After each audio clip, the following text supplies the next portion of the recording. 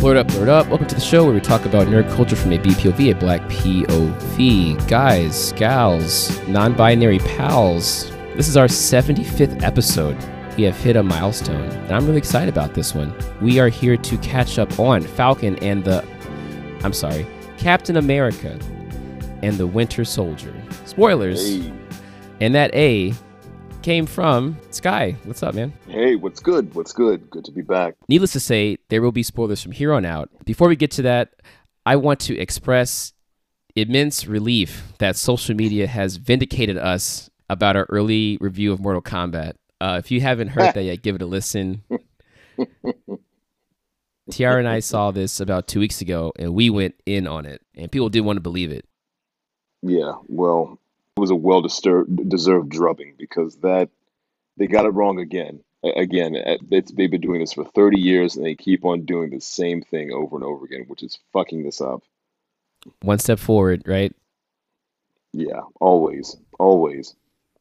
Right. Getting back to the title of this Captain America show, though, I think it was a missed opportunity how they changed Falcon's name at the end, but they didn't change Bucky's. Which is, I was thinking that they would, but they didn't, and I was mildly disappointed that they didn't. Yeah, like Bucky's been through hell for over a century, experimented upon, brainwashed, almost killed his best friend several times, had to go all the way to Wakanda for therapy, relives his trauma every day through nightmares, actually puts in the work to undo the damage he has caused, understands the racial implications of holding the shield, and apologizes, and y'all still can't let my man be someone else. And on top of that, is Bucky or is Sam, are either of them getting a check yet? We still haven't resolved that. Are either of them getting a check? Because I don't know if I don't know if we've resolved that yet. I feel like once Sam became Cap, he's getting some money. I mean, but even in Winter Soldier, right? Steve had that kind of like, I mean, his apartment was nice, but it wasn't like he wasn't balling. That's for sure. Well, no, yeah, he was definitely living in a lower Manhattan flat, right? He wasn't balling out of control. No. I think that Bucky's arc is bigger than Sam's. I would have to agree, and the thing that you mentioned, previously about this being a giant arc that looks deeper into this journey of redemption and renovation, I guess you could say, for Bucky, is just as compelling, if not more compelling, than Sam's story. Sam's story is great, but the thing about Sam's story is that Sam's story is intertwined with everything having to do with the socio-political ramifications of him picking up the shield, right? That has a greater impact on his arc than his individuality as a character, I think. With Bucky, with Bucky, it's much more focused on his coming to terms with what he was and who he wants to become, right? Because Bucky is over 100 years old, right? And he's only been himself for a very short amount of time, right? For a very short amount of time. Because where we pick up, Bucky and Cap, they go back to the old neighborhood, right? If you go all the way back to the first Avenger, right? To the first Captain America movie. And even in the comics, Bucky was only Bucky, right? Bucky Barnes for 25 years, I guess. I'm spitballing here, but let's say about 20, 25 years, that's who Bucky was. He was Bucky. Bucky was the Winter Soldier for 60 plus years, almost 70 something years. And so him having to rediscover himself is the biggest part of I'd say one of the biggest parts of this entire series.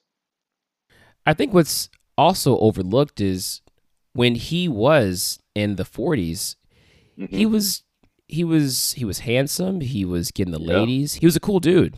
And now all that's gone. He knows nobody, and now he's bitter, he's traumatized. I mean, there's so much going on with him. I feel like that's even different from Cap being a man out of time, because he became the man, of course. Right. But then he kind of maintained that sense of self after he got out the ice, right? Bucky was a completely different person.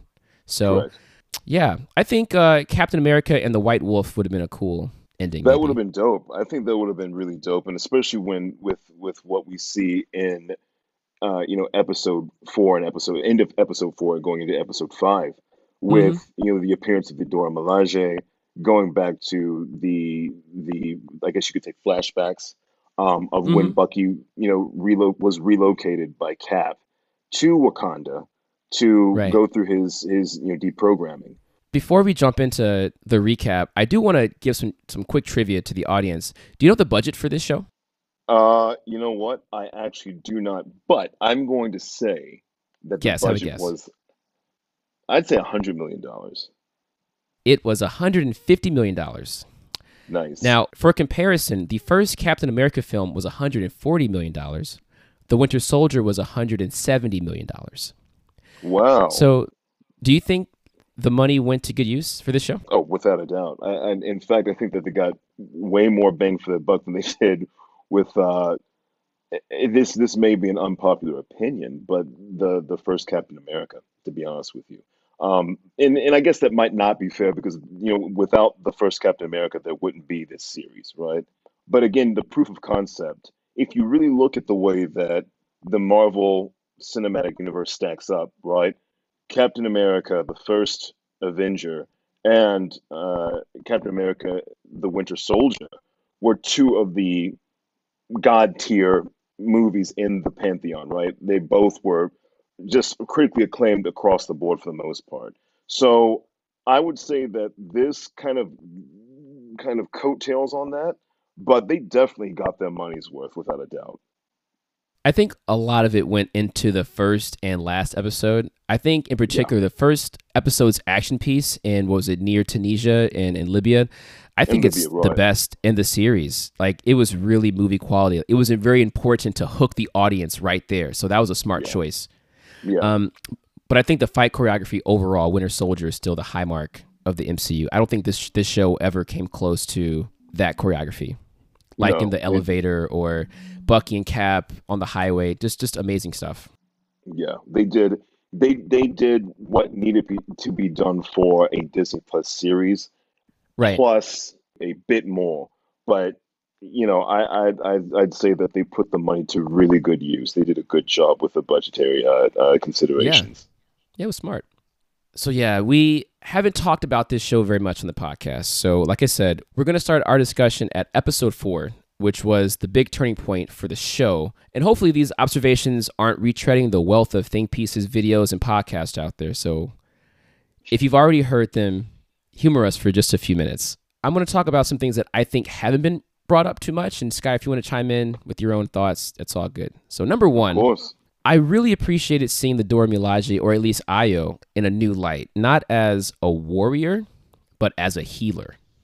Mm, mm, Um, Sebastian Stan's performance here, with his anxiety of becoming the Winter Soldier again, and the relief and joy of being free, was really captivating to me. It's like you forget these people aren't just action stars; they can act. You know what I'm saying? yeah, yeah, for sure. And side note, skipping over a little bit, as a man, I really appreciated Bucky and Sam's exchange about race, vulnerability, and accountability. It's nice to see that discussion happen with compassion instead of what I feel nowadays is the easy route of rage.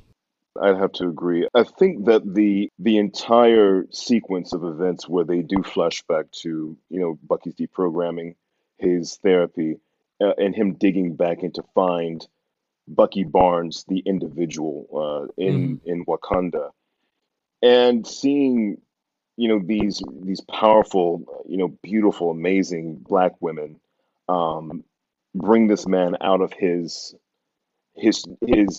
demon, right? The demon that is the Winter Soldier. I want to say, and I'll spitball for a moment. I feel like that this is an homage to and even a nod. You could even say a nod, or you could even say a swipe, at the fact that black women are amazing. Black women are uh, they're just you can't they don't get enough of their fair shake, regardless of what anybody says. And seeing that them actually dig deeper into that aspect of what really went on, that was dope. I really appreciated that. I really appreciate that a lot. Yeah, yeah, it was a big surprise. I think it's important. Just circling back to the Bucky and Sam exchange, I think it's important to see that represented on screen.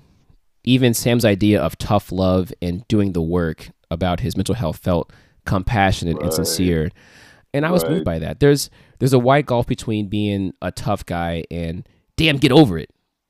And it was right. refreshing, like I said, Yeah, to see that. I think men really need to see things like that. yeah, and I have to agree that, it is not an easy thing to balance a on-screen portrayal of masculine vulnerability without making it seem so contrived, or making it seem Mm, so, Betty Crocker, prefabricated. This is what we expect. Um, the way that set was actually written for, both Sam and Bucky was really well done, because it's genuinely like two guys that are, you know these amazing, superheroes in their own right, that it's broken down. Okay, look, this is two dudes talking to each other, not just man to man, but heart to heart. It's hard to yeah, do that without making it seem, sappy, or, syrupy sweet, or just, stupid, to be honest with you. yeah. And the way that they did that was really tasteful, and it was really something that you don't see very often, either on the big screen or even for, critical series like these. You don't see that a lot. Yeah. Moving on to my next observation. As much as I enjoyed the Dora Milaje messing up John Walker, Lamar, Bucky, and Sam, I didn't like how murderous they were presented. There were several times where they were about to skewer Walker and Lamar, and Bucky and Sam were like, "Yo, yo, what you doing, yo?" Right, right. Yeah, Because they weren't really presented in that way before. yeah, Like, had they gone through with those murders of Lamar and Walker, that would have caused an international incident with larger consequences than Walker killing an yeah, internationally named terrorist, right? without a doubt. Because that gave me, a Pimp C moment. Hey, say, man, hold up. Like, I was like, wait a minute. Like, this went from, hey, we want to know what's going on, to your ass is grass real fast, and it was just wow. Like, It's like and it, it's like you all know, we I want is Zemo to like we're gonna murder you. it went from like give up Zemo, to, okay, well, we're gonna turn you and your boys into, kebab. Like, that was something. That was like, wow. Hold up, man. Yeah, it was weird to me. My next point, I do want to point out the diversity of Carly and her team. She's Yeah, a racially ambiguous woman, and her teammates were also racially ambiguous for the most part. There's the Asian man with the New Zealand or Aussie accent. I thought that was a nice touch. right. Just from how they look and sound, you can better understand what a one world cracking. You can better understand what a one world, one people vision could look like. Sure, And sure. so I thought aesthetically that was cool. Yeah, that, and I don't think that you could pull off a cabal of, international, you know modified, enhanced, physically enhanced, terrorists in a manner. And the thing is that I'm reticent to use the term terrorist, even though they did use extreme means. One man's terrorist is another man's freedom fighter. It's always been that Right. way.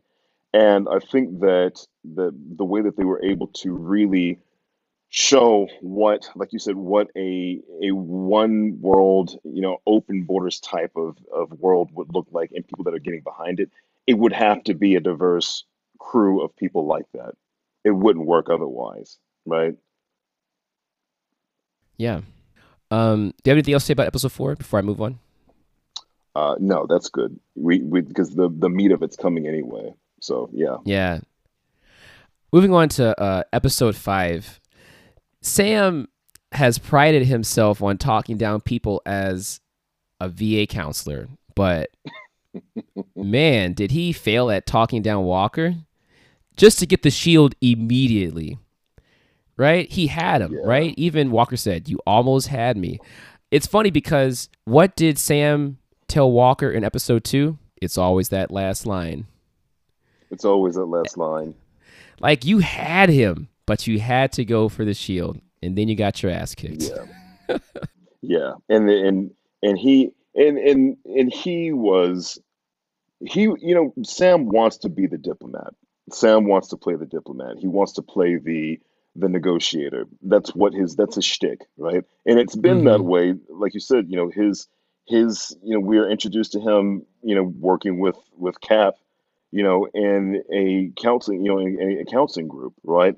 Um, and he's trying to appeal to that sense of decency. The thing about it is that a sense of decency already has to be there for a person, right? It already has to be instilled. You have to want to be able to be decent to be decent. And Walker, the way that he spoke and the way that he reacted was the way that he was, to be honest with you, programmed to react. And we'll get into that. I don't want to reveal too much before we get into that specific part of what Mm-hmm. we're going to talk about here. But Yeah. that is what he wanted to do. This is a guy that took up the mantle, but he let the mantle take him, right? With Cap, it was the other way around. That's what we're constantly dancing around this entire series. Who is going to be good enough to be Cap? Who is going to be good enough to be Steve Rogers? Because there's not another Steve Rogers, right? Right. It's finally in the expository discussions that we have with Bucky and with Sam, while they're talking about, at the end of episode 4, Cap is gone. We've finally revealed that Cap is just not alive. He's not around. And the only way that we're going to get to a point where we are comfortable with moving forward is admitting Steve Rogers was one of a kind. You can't go and foist a mantle on someone that is not able to really handle it under the you're not that type of person, right? And that's why that's why he is who he is. He's the U.S. agent. That's not the person that he ever was meant to be. Right. No, Yeah. totally. I totally agree. I enjoyed the choreography of that fight against Yeah. Walker. I think even from the first episode, Sam has shown versatility and skill with the suit and the wings to compensate for him lacking the super soldier serum. Right. I think the show creators did an excellent job at showcasing that Sam is a good strategist like Steve Rogers. I think that's overlooked. Even in Civil War, like the airport Hmm. scene, it was Sam that had to tell Cap that not everyone is getting out of this and made the plan to help Cap and Bucky escape to Russia Right. or Siberia. Right. Right. What I found particularly funny in episode 5 was Bucky's leaning into the theatrics. Yeah. So after that fight, Sam is the only guy in the room without the serum in his veins. And after the fight, he just walks over, drops the shield by Sam's bloodied, broken body on the floor, and walks away hella smooth. You're welcome. Clean yourself up. Like, that to me was, again, it really speaks to the quality of the writing that they do have on board for this series. Is that they could have made it kind of cheesy, like, hey man, are you all right? You gonna be all right? That's kind of stupid. Like, this is kind of Bucky with saying the quiet part out loud without saying it loudly. Like, I told your ass to take to keep the shield in the first place. Cap gave it to you, and now you're sitting here bleeding on the floor. Clean yourself up. You know what I'm saying? Like, that's what it seemed like to me. I'm thinking before that, like Civil War, it's like, next time move your seat up, bitch. Right? Right? It's like, hey man, I may have fractured several ribs. I may have a concussion. Can you help me up? No. Anyway, then the more theatrics, the drama, when he goes to apprehend Zemo in Sokovia, he pretends to shoot him and then drops the bullets all like dramatic. Like, then that's when Yeah. Io and the other Mila J show up. I'm just thinking, can you imagine him planning that out with them? Like, he's like in their vehicle, and he's like, hey, Lace, check it out. I'm gonna go over there and like scare him, right? I'm gonna pretend like I'm gonna shoot him and Right. fake him out. And then get this. Hey, quit laughing. All right. I'm gonna drop the bullets. And that's when y'all come in. We're gonna fuck his shit up, I'm gonna blow his mind. It's like it's what was the BTS with that plan? That signal, right? I You thought know, that and was it, and it funny. I thought that was hilarious because the thing that we were waiting for is, and you've seen it in a lot of the boards and a lot of discussion boards, even on Reddit, about Mm-hmm. how you know people were waiting for Bucky to come into his own, right? Because he starts off, when we first pick up with Bucky and he joins up with Sam, he's kind of getting his ass kicked a little bit, right? He's, when the with the fight scene on the train, on the top of the train, and then moving forward, Bucky is almost pulling his punches, is what a lot of people are saying. And we get to this point where, he finally comes face to face with Zemo. He's having to come face to face again with, seeing what he was doing as the Winter Soldier, and then going, toe to toe with Zemo, like, hey, you know what I gotta do, right? And Zemo was expecting him, right? He said, I thought you would say that, right? That was his last line before he was like, I got you, bitch. Now I'm gonna give you up to these fine ass African ladies, and they're gonna fuck you up, right? I mean, that was kind of what was that's kind of what was going on there, and I think it Yeah, was again, it was if I may, showing just that. if I may interject, you said Sure. that. I'm just imagining because he looked really clean as he went into their ship. I'm just imagining them dropping him off at the raft, looking Oh like a Tom and man, Jerry cartoon. He's just all like, all lumped up. yeah, exactly. There's on this ship just stomping him out. Yeah, they come out there, man. Why is he bleeding? And why does he smell like jollof rice? Like, you know what I'm saying? Like, so. But that's why it's such a good. It was such an important part of the show to have Zemo be a part of this series, because you wouldn't have had the same journey to, Bucky discovering or becoming secure in who he was. You wouldn't have the same exposition. It just wouldn't have been the same series without Zemo actually coming in and filling out some of those blanks that were left out when we last saw Zemo, several movies ago, right? So I think that's probably one of my favorite portions of this entire series is the arc with Zemo, being included in the story. Yeah, and I think Daniel Bruhl's just a great actor. Draper's a big fan. Yeah, he's an awesome actor. Yeah, he's an awesome Yeah. actor. Time to get a little serious now. Thinking about the recent conviction of Derek Chauvin for murdering George Floyd, I can't help but think about the U.S. government stripping John Walker of his rank and benefits. The government will not uproot its Yeah. system, but it will sacrifice a person or people to the public, give them a bone to feel pacified without any substantial change. The GRC is voting to displace 20 million people, which will probably result in a Hmm. lot of deaths. But God forbid their Captain America brutally kill one person like that. And as much as the Yeah. social political conversation has been focused on U.S. police killing civilians, particularly those of color, there hasn't been as strong a movement to rein in the use of the U.S. global police force, that is to say, its military, or peacekeepers, as the good senator said in the show, especially its disproportionate violence against black and brown Right. bodies abroad. Go ahead.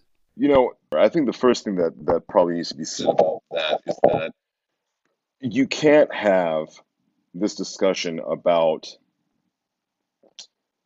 you can't have a discussion about what it is to really deal with a global issue like this without talking about um, this idea or this mythology that revolves around American exceptionalism, right? American exceptionalism, excuse me. And part and parcel of that exceptionalism is this almost deification of the American military apparatus. And John Walker is he's an avatar of that, right? John Walker, and to a greater extent, what they have done with the mantle of being Captain America in the post Steve Rogers era is that they have taken the mantle and they have done what they want to do with it, and that is again turning it into another commodity of American exceptionalism. understand that Steve Rogers would never have signed on with that. I don't think, and I think it would be um, that we are able to say that because we see exactly what type of person they chose to become Captain America again, right? John Walker is a symbol and a person that was molded by the American military, whereas Steve Rogers was a person that was molded by Steve Rogers and given the tools to be Captain America by the United States military, right? It's an inverse Right. ratio that we're dealing with.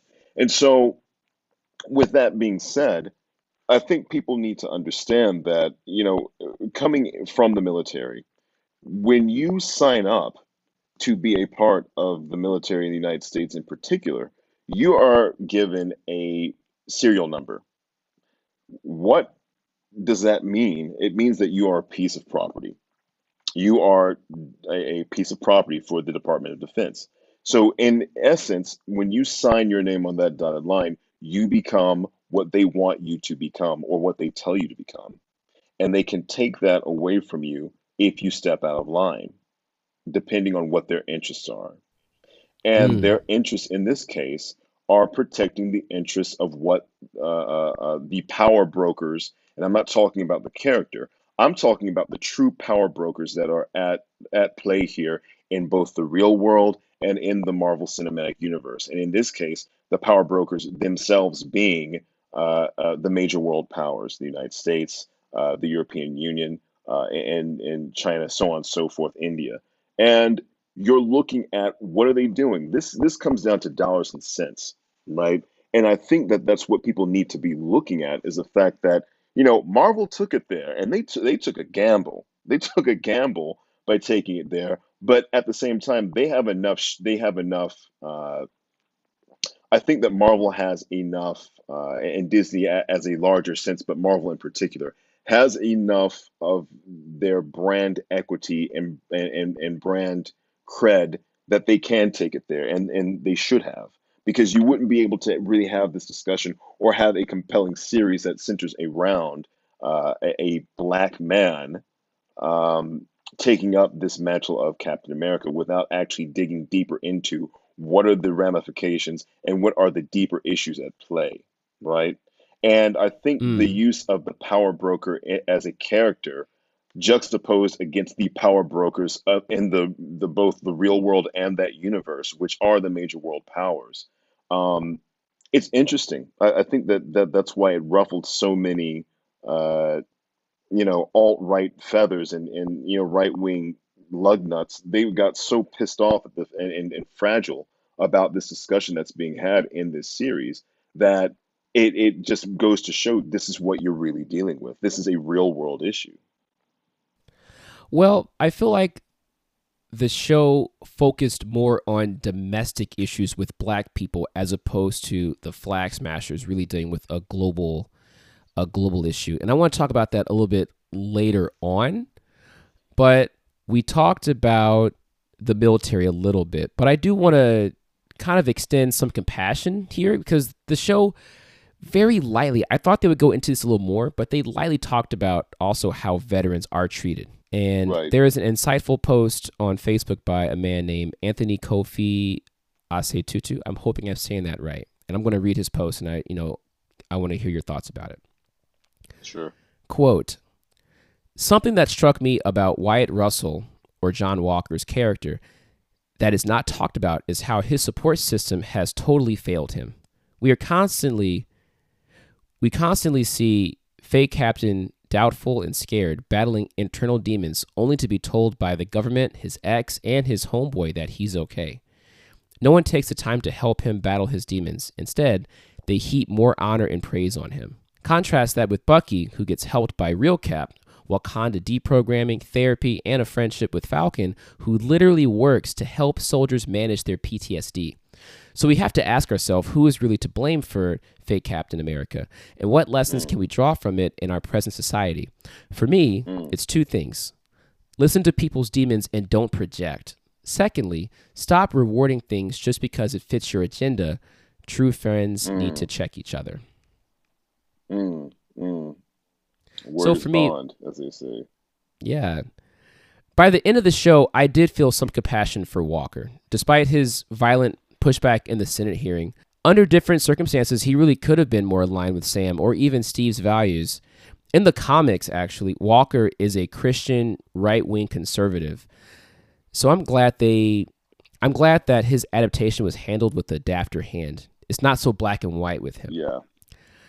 I don't know Right. about you, but I thought he was going to have a battle with Sam in the finale.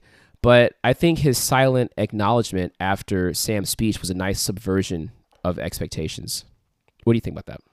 Yeah. No, I agree. I think that what the way that they were able to really modify his character from the comic book, interpretation and what you have from the canon, so to speak, it was done very well. It was done with taste, but it was also done with a significant amount of care. Because here's the thing: when you're talking about right wing Christianity, whether people want to understand it or not, the avatar of right wing Christianity is white masculinity. They did not have to outright adapt that into the series because whether people want to acknowledge it or not, the fact is that that is the iconography that goes along with that identity, right? It is white Hmm. masculinity.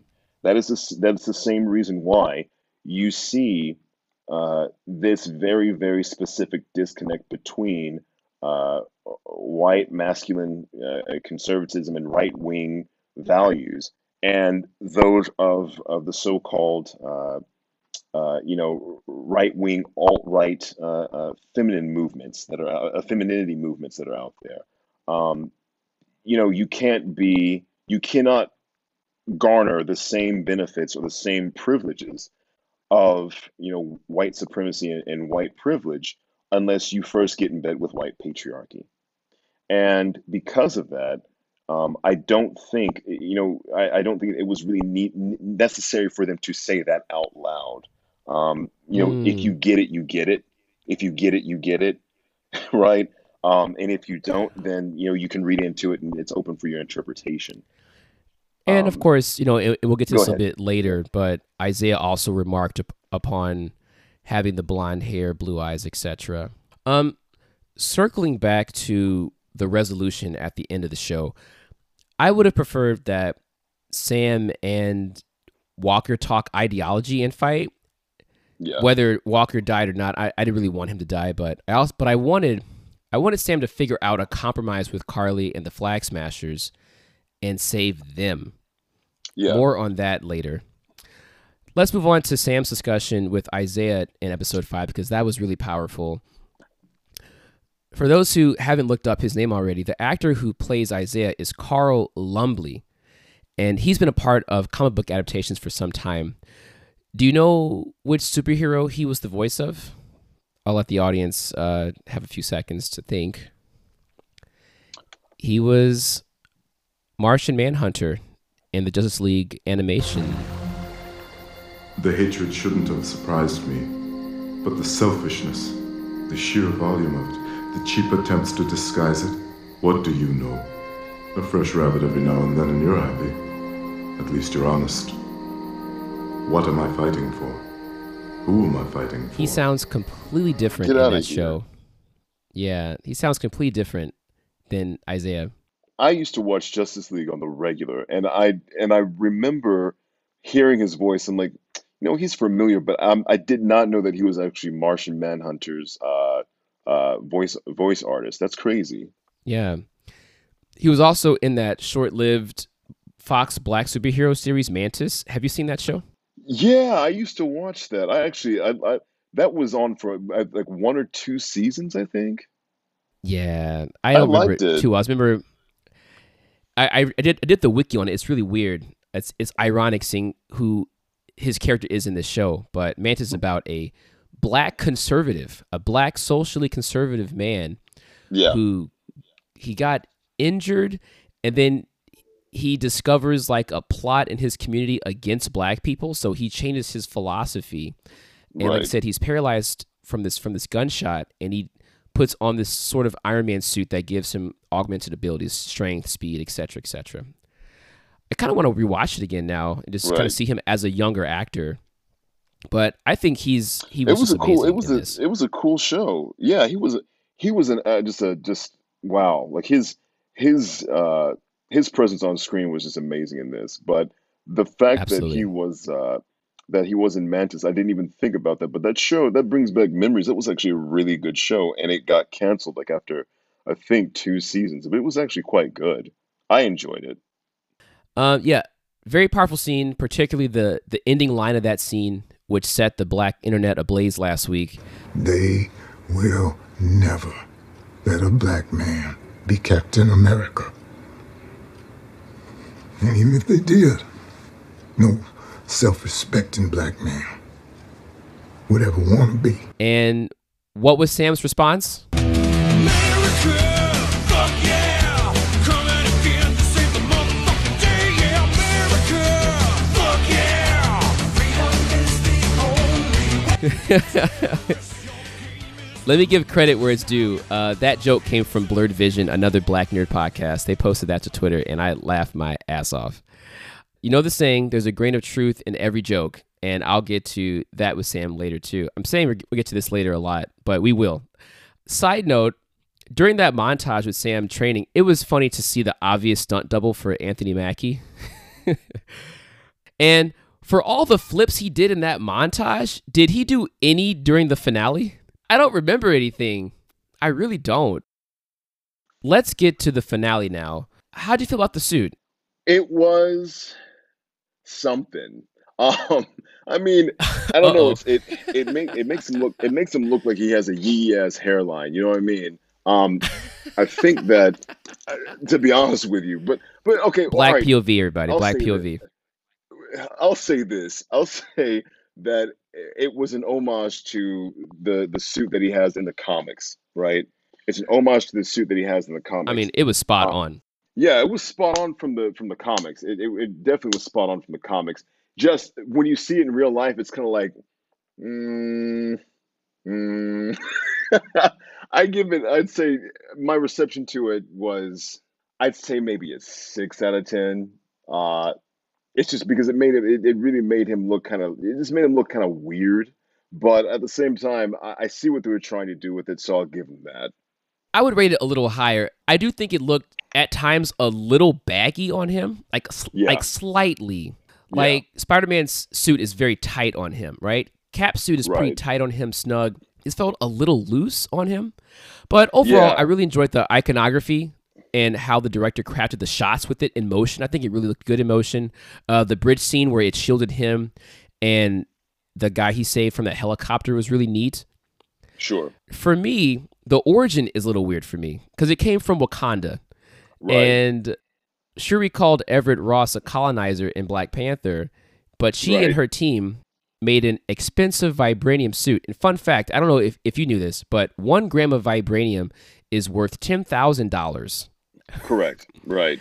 So they made this expensive vibranium suit with the symbol of one of the most powerful colonizing forces in recent human history. Right. If Isaiah Bradley was against a black man wearing the suit, wouldn't the Wakandans be extra skeptical just to give that away for free? Well, you think that they would, and especially, I mean, look, if you're going to send off to Wakanda to get this ridiculous vibranium drip, number one, at least let the man get the man fitted. Get the man fitted. Like, at least get him fitted. Can you get him fitted? I know you can get him fitted. Just get the man fitted. Or not. I'm thinking about Back to the Future 2 when Marty puts on the vest or the shoes and they just kind of just conform to his size. Right. They've got to have adaptive technology, right? Adaptive fabric, right? That's what it is. And that's a real tech. That's an actual tech. Didn't Stark make a suit like that for Spider-Man? Yeah, he did. One more thing that I found funny about Falcon's suit, and it's in the comic book, so you can't complain very much, but why didn't the Wakandans put protective gear around his head? He has no super soldier serum.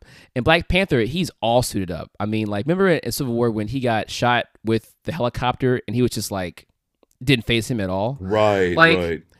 Sam is just, he looks cool. Like, I don't even know if that suit's made of vibranium. I think it's just the wings. So they really didn't do much for him at all. I mean, they gave him right. Like, there's certain membership tiers that you have to do, that you have to accomplish.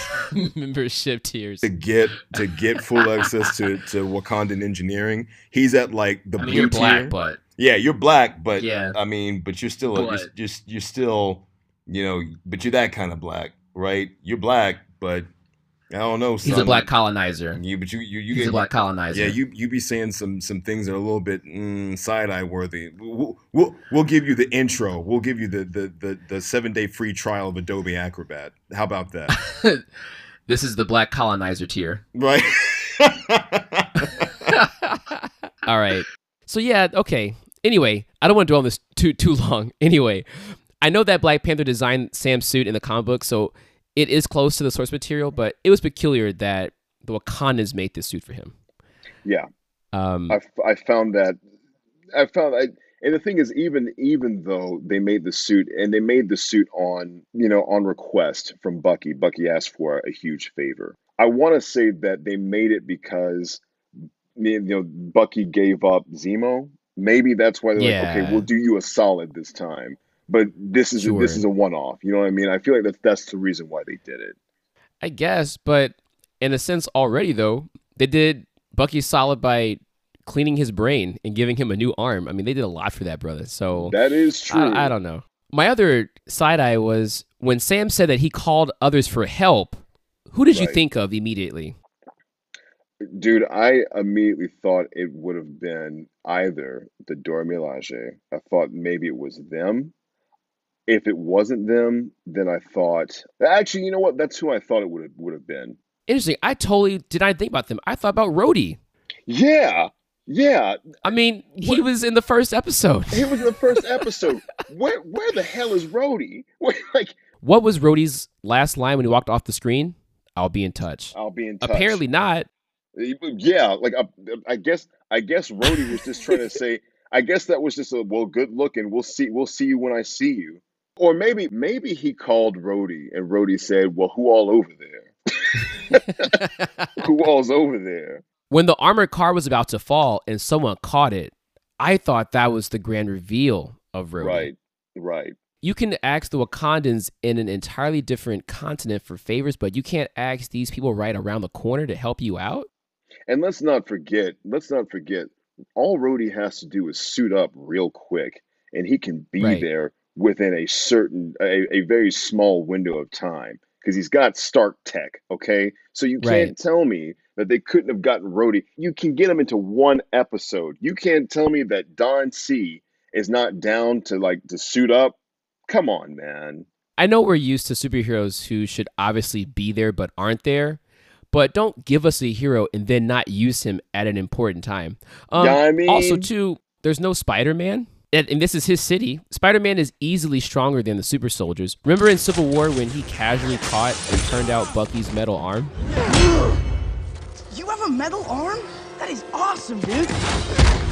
He would have made light work of the Flag Smashers. You'd think, and again, like you said, this is his hood. Right. How are you gonna be how can you not see that?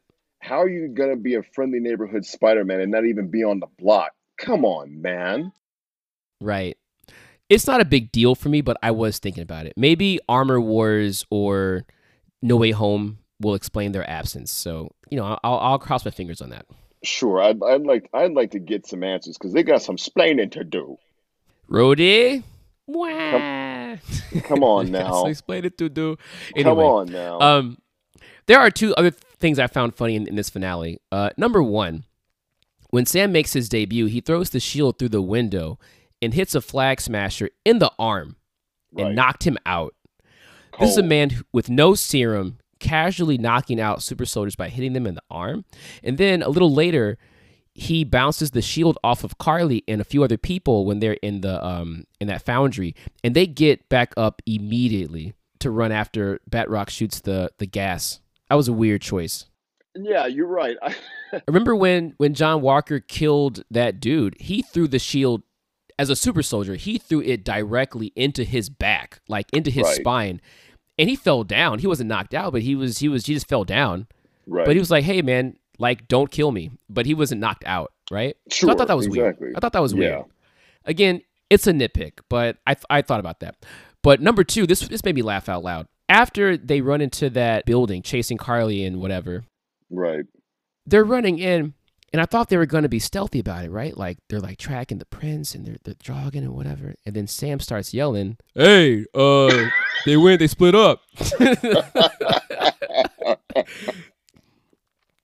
I Yeah. couldn't help but laugh out loud. Like, what kind of strategy is this? I'm imagining him yelling like, "Hey, hey," and Bucky's like, "Yo, can you shut the fuck up?"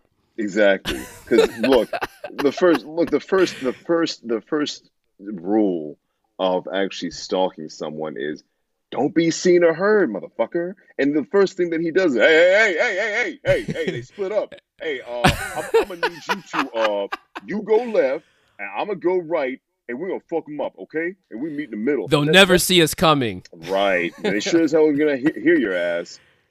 All right, guys, on three, put your hands in. Right. Oh, that shit was hilarious to me. How'd you feel about Sharon being revealed as the power broker?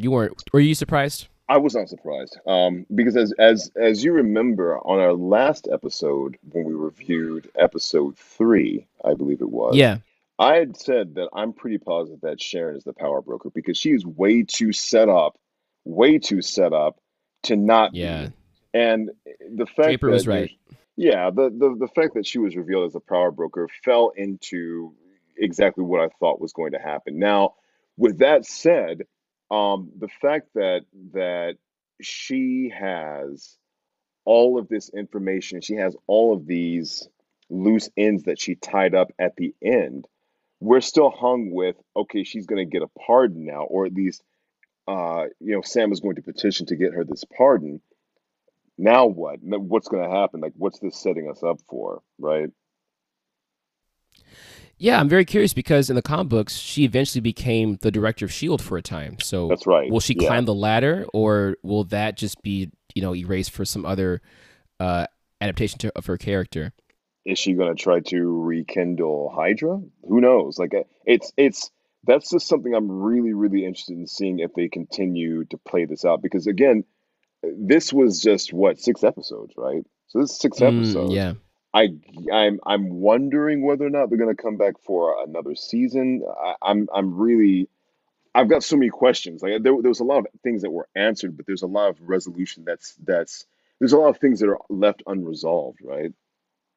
Yeah.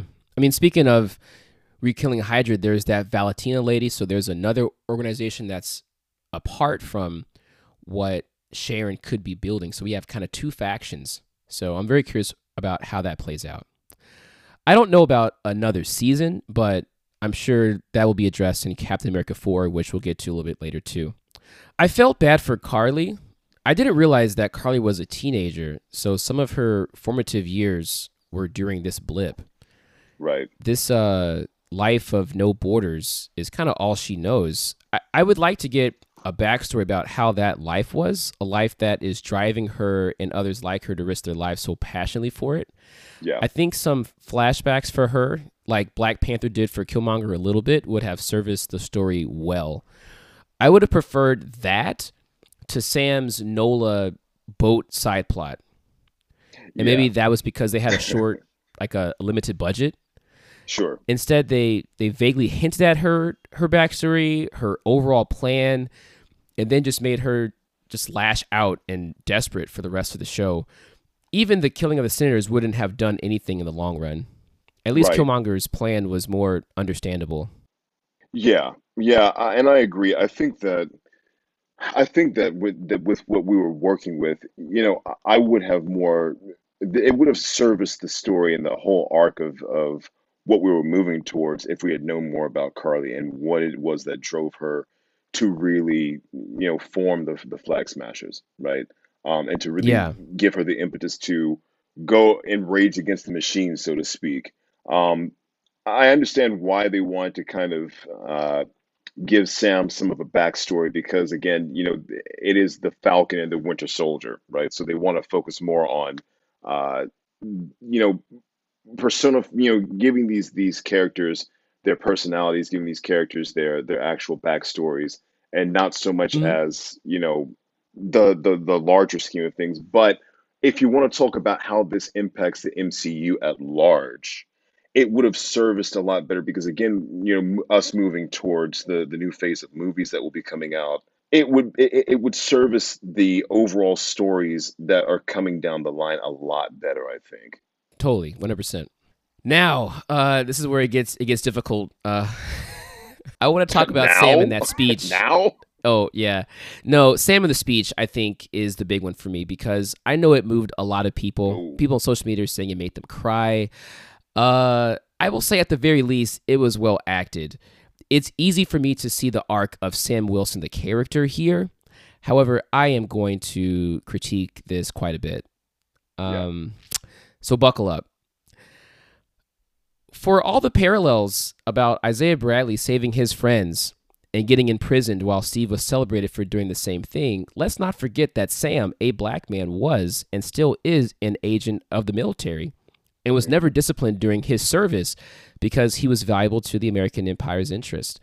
This is MCU canon. He did 2 combat tours in Afghanistan, a U.S.-sanctioned war that has been heavily criticized by the international human rights community. Sam was not only involved in pararescue, he was active in combating, likely killing, and capturing people abroad for America. Right. Or really, as you were talking about before, corporate interests. Hmm. Let's not forget in Civil War, he was killing criminals. Even in Winter Soldier, he was killing criminals with twin Uzis in the Lagos action set piece. Body armor, AR-15s. I make 7 hostiles.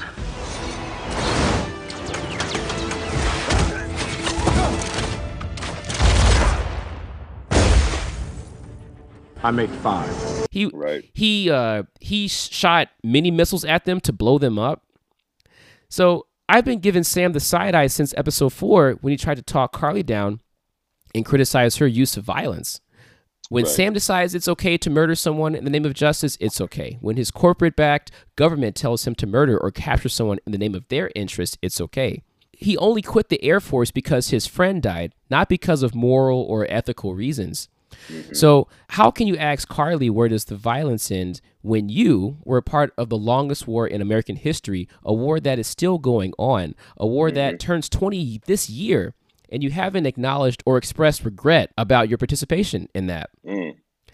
So when I'm seeing everyone on social media like, oh my God, this is so amazing, and I'm like that dude in Zoolander, like I feel like I'm taking crazy pills.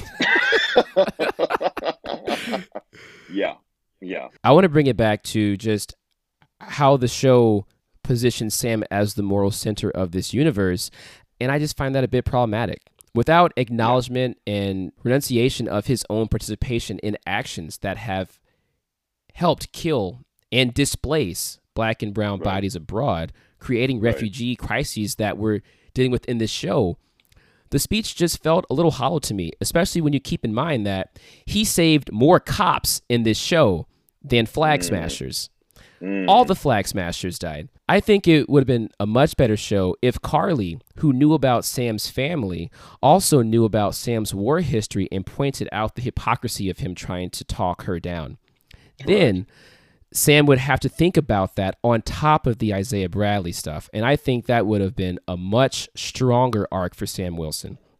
Sam, Right. I think you talked about it before, Sam really only had to think about external issues in this show, while Right. Bucky is dealing with that on top of his internal struggles. And I think that was unbalanced and left some really engaging development on the table. Yeah, without a doubt. It did leave a lot to be desired in the fact that, Sam is given to us not necessarily on a platter, but Sam had a very wide berth of space to really reconcile all of these issues. And the fact that he gave this speech at the end about, trying to reconcile, okay, well, why is it that this teenage girl and all these people, got on board with her and had the support of all of these, refugees, all of these, and even some governments, why was it so, why is that? We need to reconcile that. Yeah, sure. But could you have done that with her alive? Could you have done Yeah. that with, you've got the opportunity to bring these people in, and you could have done that. You could have been able to actually, why don't you go to the senator first? Why don't you go to the GRC council and address them first, right? We don't need to have this knight in shining armor. We don't need to have everything so black and white. It's not necessary, because if you're really in the know, you understand that that is not always the case, and it never has been, right? So that would have left Sam's character had left a lot to be desired as far as being able to really flesh these things out correctly, I think. True. To bring some levity into this for a moment, can we talk about Prince Philip being Zemo's assassin too? Bruh. Blowing up the rest of the Flag Smashers? I don't think now. I'm just imagining Woodhouse in this black cat suit going under the transport truck, placing the bomb, like, oh dear, my hip. And then he has to crawl back up to his car and blow it up. Like, you couldn't have paid someone else, like 50 years younger, to handle that. It could have been easy. The bomb would have gone off. The bomb would have went off. The phone would have rang. Woodhouse would have answered the phone, and someone could have just said, "It's done." And then he would have hung it up and said, "Okay, I can arrange that, but I'm not physically there." Like, that was so wild to me. There's no way that look. First of all, this guy straight up looks like someone pulled him out of a morgue, jump started him, and then say, "Hey, we have a role for you, and it is a role to die for." You cannot tell me that this man, who looks like he has more metal in his joints than he has in his actual silverware drawer, was able to do that. There's no way. There's no way. And just I watched the show again a little bit, and just his voice. "Hello, sir." I mean, Alfred sounds, Alfred in Batman's like witty. He's witted, like he's lucid, like he's there. You know what I'm saying? Yeah. But this man just sounds like he's like, "Please just kill me. Like, it's just it's his voice. It's so funny to me. It was so labored to the point where it's like, why are you even in this, bruh? Like, why? I mean, they could have found somebody else. Anybody. There's no way that this dude who looks like his skin is the consistency of tapioca pudding. There's no way. There's absolutely no way. Okay. All right. Let's bring it back. All right. So let me get back to the serious bit a little bit. I'm getting frustrated. That these black-led properties, which deal with historic oppression, violence, theft, and revolution, just end on a whimper. So I think you and I talked about Black Panther on the show before. Maybe not. But yeah, imagine a Black Honest trailer. Watch this 2-hour epic about Black liberation and expression. Experience a civil war over an ideology that could result in a new world order. Celebrate the conclusion as the main hero creates a community center. Really? Oh yeah, that's in the script here. And of course, a speech at the UN. The UN, an organization where the US is the largest provider of financial contributions and hosts its headquarters. Really? I really want to know what came out of T'Challa's actions, because as of right now, nothing has changed for Black people if Sam is getting harassed by cops in this show. Yeah. I really hope Black Panther 2 addresses and redeems that ending, because I found that lackluster. And the same thing happens with Falcon in this show with the younger revolutionary. What is the climax? The revolutionaries are dead again, like Killmonger, and all we get is a "yes, we can" speech. Yeah. And for all we know, the status quo was preserved again. Yeah, and they missed it by going full Obama, and you never go full Obama. Thank you. And especially in things like this, you just don't. There was little indication that anything was going to change. I mean, the senators kind of looked around like, "Oh, jeepers, man, we should look concerned on camera before we go and vote and kill his dreams." Like, exactly. I wish there was some sort of epilogue or text that said, "Sam's speech inspired the GRC to hold their talks," or at least bring displaced peoples into the talks, like something. Like, we got zilch. Like, guys, listen, how many times have you seen speeches from liberal, progressive, left, whatever label you want to use, leaders in politics that go viral and ultimately very little, if anything, fundamentally changes?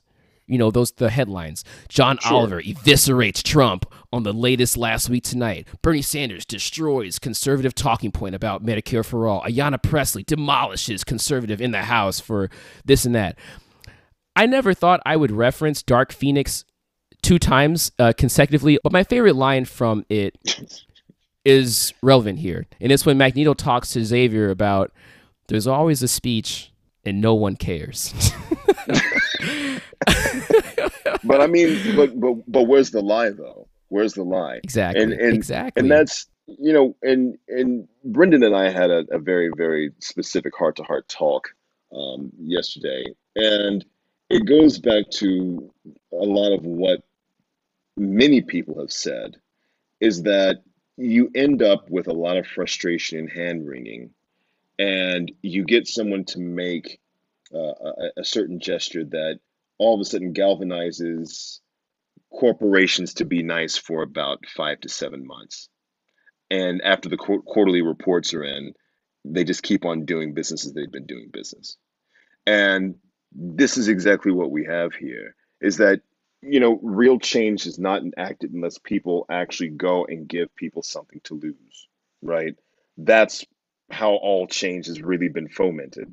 Do you really think that, and look, you're talking about a country that's turning out these types of properties that, get their panties in a wad when people, storm the local Walmart, but yet every 4th of July they celebrate people that went and raided, a ship full of tea and threw it overboard, dressed as Native Americans, dressed as brown folks, right? So it is getting very frustrating to see them make all these strides, and they're right there. And it's like right when they're at the finish line, they could cross the finish line. There. They sit down like, I'm tired. I'm just going to take a rest right here. Come on. It got me thinking about Mackey's line from Outside the Wire about how the government uses his brown face to appear less threatening to people in combat zones. Right. So the government can advance its agenda with less friction. Why would the Pentagon pick my face to represent the United States Marines? Why wouldn't they make me a blonde-haired, blue-eyed, all-American varsity Peckerwood? Didn't want to ask. Thought it might be robotist. PsyOps. My sleeve might say U.S., but my face conveys neutrality. Makes people calm. I believe in a vacuum, the character Sam Wilson truly believes that what he's doing is right. But historically, in this universe itself, as well as the reality that influences it, a speech of this nature really isn't enough at all.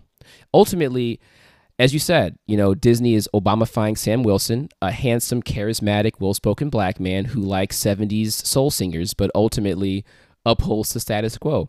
Obama wouldn't even let basketball players go on strike to protest police brutality. Right. Sam's over here letting these revolutionaries die. There's no opposition to the GRC at this point. Side note, for interesting trivia, one of Obama's most memorable moments in his presidency was singing Al Green's Let's Stay Together. Trouble Man, an album that Sam is adamant about, came out the same year, 1972, within a month of each other. So I thought that was interesting parallel. But yeah, whether it be Obama, Kamala, or Sam, representation matters. But also representation matters. I'm not interested in charismatic black faces of the American empire or the status quo. I don't want an easier, browner, cooler pill to swallow. I don't want these pills in the first place. All I'm seeing is a corporation giving very well-funded lip service, as you were talking about, to these very important social economic issues, but ultimately preserving the status quo. Right. A friend of mine says this quote every once in a while: the Democratic Party is where revolutions go to die. And that's how I feel about Marvel now. These black heroes just feel neutered at this point. I don't want people to project that we're too woke to enjoy things. Like, I really did enjoy this show. It was a good show. But as you said, it can't escape this. Even the added wink for Isaiah Bradley at the museum felt weak to me. And again, the scene was extremely well acted. Carl Lumbly may be the best actor of this entire show. But with Yeah. Cap's new influence, they could have secretly written and released a book together. He could have given video testimony. Those kind of things go more viral than a museum. And if the government is trying to hide him, who's to say that that wing for Isaiah stays there? So Exactly. that inclusion kind of baffled me, to be honest. And of course, we know we've been talking about Isaiah Bradley having things done to him without his consent, but that wing was done without his consent at the same time. I mean, luckily he was cool with it, but he could have freaked Right. out at the same time. So I don't know. People may push back on us and say, well, they're trying to ground this universe in reality, and what do you expect these people to do, and blah, blah, blah. But guys, there's a talking raccoon and tree in this universe. Thunder gods, Right. sorcerers, supremes, infinity stones. I mean, Marvel grounds things and shoots for the cosmos when they want to. Exactly. It is not a big stretch It's not. for them It's to not. imagine a world where black people are making a more meaningful difference towards their liberation and prosperity. Absolutely. So no disrespect to Ryan Coogler or the showrunners here. They have done phenomenal work. I was entertained by both projects. Yeah. All that I'm asking for is in the sequels to these black-led fantasy properties that touch upon the black experience, give us more meaningful conclusions for black people to walk away with. With so much power, I don't want to aspire to just build a community center after all the pain and trauma I've seen. I don't want to aspire to just give a viral speech and merely save my family business after all the pain and trauma I've seen and experienced. I want more, and this is my heartfelt plea to the creators if they ever hear this. I doubt it. Again, if we can imagine these fantastical events that span the universe, we can imagine a world where black people are doing more towards their liberation. That's all I'm saying. That's what I want to see represented. That's the representation that matters the most to me. Go ahead. MashaAllah. Yeah, I couldn't agree more. And I honestly really feel and believe that they can do this if they want to. Exactly. There's no shortage of money. There's no shortage of interest. There's no shortage of timing of the socio-political climate. If nothing else, they're missing out on an opportunity, because if you're going to strike now if you're going to strike with this, now is the time to strike. And again, like you said, kudos to Ryan Coogler, kudos to the showrunners. They did an absolutely amazing job making this not just compelling, but making it just extremely consumable, right? Very, Yes. very, very, very entertaining. But these things don't exist in a vacuum. And when you're talking about real world issues that affect real world peoples, you need to be real about the way you go about it. And that's that's me echoing your plea. I want to see this really come forward full circle. I saw a lot of in the Flag Smashers. I saw a lot of the echoes of what was going on with the PLO, with the Palestinian Liberation Organization, with the plight of the Palestinians, with the plight of what you see of displaced peoples around the world, the Rohingya Muslims, Muslims from Myanmar, from people that are from desperate regions everywhere. This was a chance to say, hey, here's what's really going on, and we can bring this into an arena where not just that you're going to consume it, but you're going to understand why things are the way they are, or at least be able to find some sort of empathy, right? Yeah. I just want to see more of that. I want to see them actually finish the race, finish the bloody race. On that note, Captain America 4 has been announced with the showrunner Malcolm Spellman on board to write. Where do you think it could go from here? And for me, more than identity politics of white people being upset with a new Captain America, or possibly U.S. agent, maybe he gets radicalized by white fragilitists. I'm not going to use supremacist again. I want to see what Sam actually inspires. Like, he gave that speech, but I want to know whether the writers at Marvel will imagine a new kind of government system that is not the status quo. Just like how I want to know the consequences of T'Challa's engagement with the UN and the US. What did actually change? Right. Yeah. I with the announcement of Captain America 4, I am hoping in my heart of hearts that they take to heart and they take to real serious consideration the not just the grounding of what they set out here in this series, but also everything that has led up to where we are right now in the MCU. Understand, the world now knows that there's a galaxy, there's a universe full of people with elemental strength, with elemental power, Hmm. and that they are bigger than us. Is this going to actually, engage and push the world to seeing more cooperation, a closer bond between governments, and getting to a point where you do have a semblance of what you saw with what the Flag Smashers really wanted? Are we going to see a deeper dive into seeing Isaiah Bradley's influence on Sam? Where are we going to go with Hmm. this? Because there's so many things that are left unanswered. I'd even like to see uh, Sam become more engaged with what the Flag Smashers wanted themselves, and not just pay lip service as an epitaph to these people that were just murdered. Um, you know, be it as it may. So I really do want to see more substance, and not just lip service. I thought it was wild how even Isaiah was kind of caught up in that speech on TV and was like, you know what? You're good, man. Go ahead, brother. Is that all it took? Because Isaiah's been through so much, he's seen so much. And for him to also Yeah, be like, he's seen countless speeches, you know? I mean, like, yeah. I really, it was really a oddly wrapped up show to me.